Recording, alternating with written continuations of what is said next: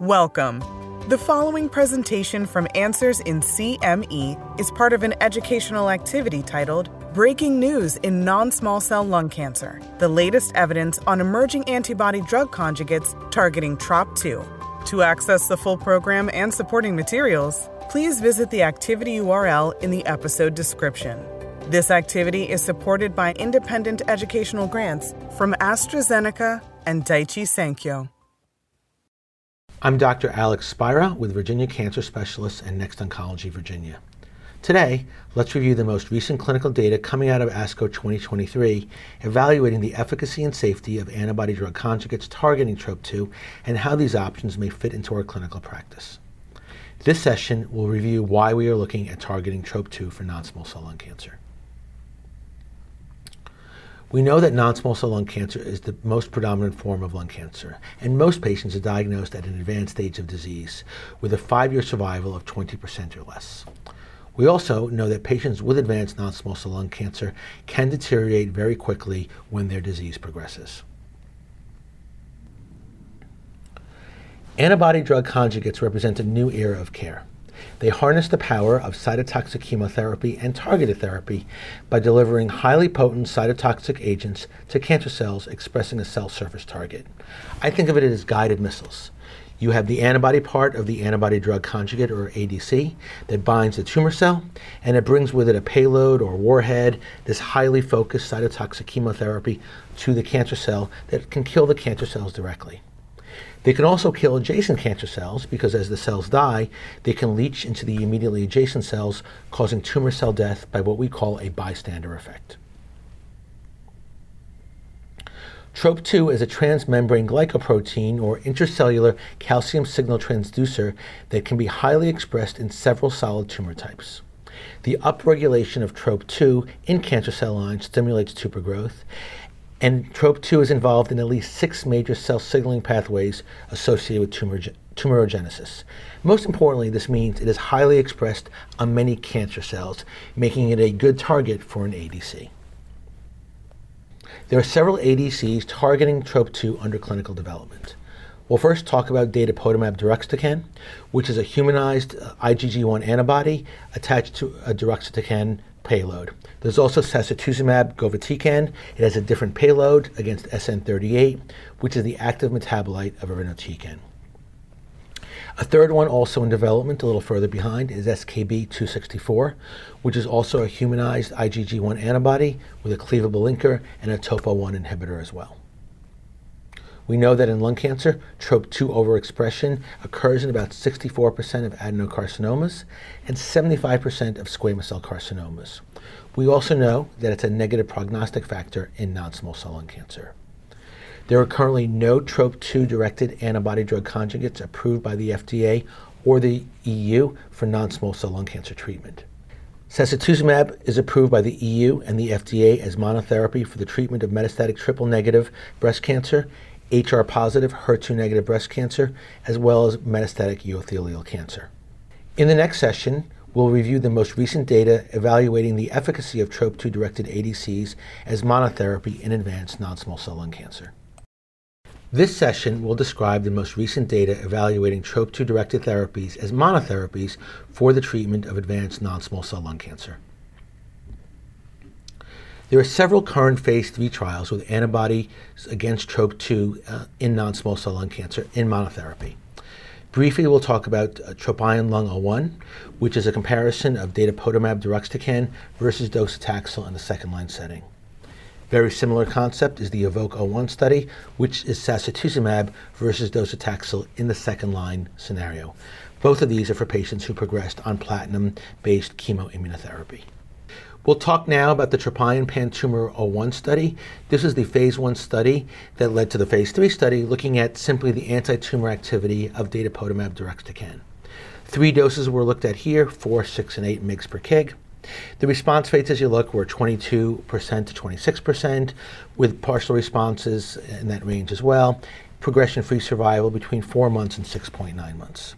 This is in a very heavily pretreated population with what we found to be very encouraging responses and clinical activity that's leading to further development of this. And this is what we would hope to see in a study that would be compared to docetaxel in the second-line setting. The phase 3 studies are moving forward with the 6 milligram per kilogram dose due to the combined efficacy and acceptable safety profile.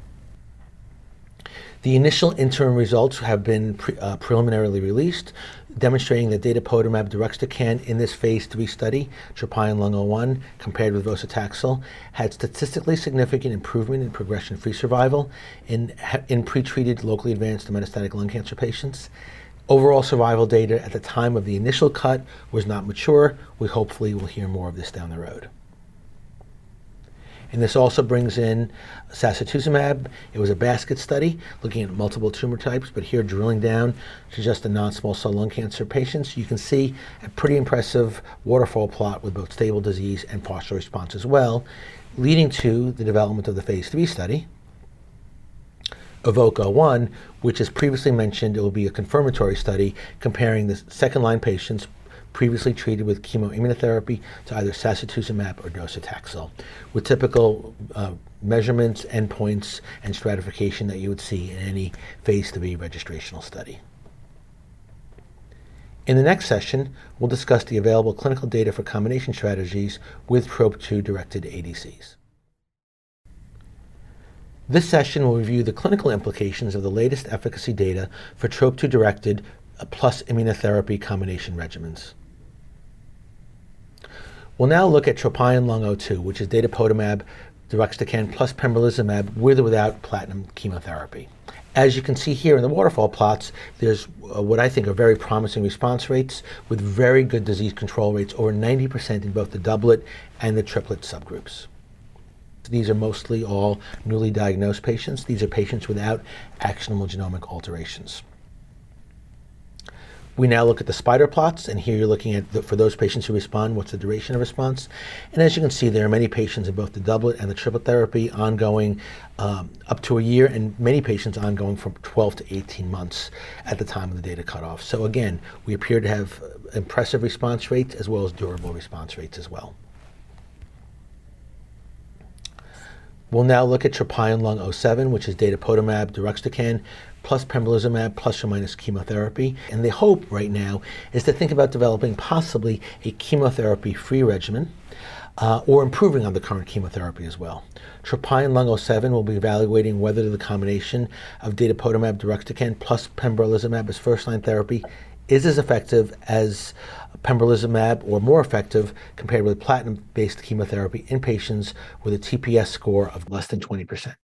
So, unique things being looked at here to come up with better treatments for this patient population with high PDL status and hopefully developing chemotherapy-free regimens. We'll briefly talk about TROPION-Lung08 right now, which is datopotamab deruxtecan plus pembrolizumab, and this is in patients of PDL score greater than 50%, randomizing them to either pembro alone, which is the standard of care, and whether or not the addition of datopotamab at 6 mg per kg improves outcomes. And again, typical endpoints that you would see on a randomized registrational study seen here. EVOKE-02, we're now looking at sacituzumab plus pembrolizumab plus or minus chemotherapy. Again, similar concepts here. Here, EVOKE-02 is trying to answer the question of whether or not we can develop a chemotherapy-free combination regimen of sacituzumab plus pembrolizumab is as effective as compared with chemotherapy alone.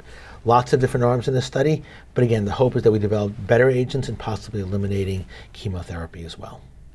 Keynote D46, EVOKE-03, is comparing pembrolizumab with sacituzumab versus pembro alone, similar to what we just talked about before with datopotamab in patients with PDL score greater than 50%.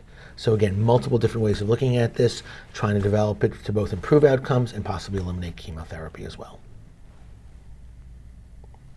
In the next session, let's review the safety profile of these TROP2-directed ADCs. So non-small cell lung cancer is the predominant form of lung cancer. Most patients are diagnosed at an advanced stage of disease with a 5-year survival for those patients of less than 20%. We also know that those patients can deteriorate very rapidly during disease progression. This session will review the clinical implications of the latest safety data for emerging TROP2-directed therapies. We list most of the side effects seen in the Tropion pan-tumoral 1 study. This is the incidence of grade 3 or higher adverse events. And as you can see, relatively low numbers. Biggest thing seen, nausea, stomatitis, vomiting. Not a lot of grade 3 side effects here, which is great. One of the things as we combine with chemotherapy is whether or not there'll be a cumulative toxicity increase, especially with grade 3s. In all ADCs, we're looking specifically at interstitial lung disease. This happens with the TROP2 ADCs, but can happen with any antibody drug conjugate. And this may be dose limited, so we want to watch for that very closely. And as you can see here, in the Tropion pan-tumor 1 study, the incidence of grade 3 ILD was 8%. So again, relatively low numbers, which is good. But again, it's something that we want to watch for very closely. Again, as we're bringing these agents to either combination therapy or second line, we want to make sure that the increase in toxicities merits the fact that we may hopefully be improving outcomes as well. We'll now look at the Immune 132 basket study. This is sacituzumab looking at patients with epithelial cancer. We talked before about the non-small cell lung cancer subset, but when we look at side effects, we like to look at all the patients treated. Nearly 500 patients treated with sacituzumab. As you can see, the majority of the side effects were nausea, diarrhea, and vomiting. This was what you would expect with an antibody drug conjugate, especially the payload, which is an SN38, very few grade 3 toxicities.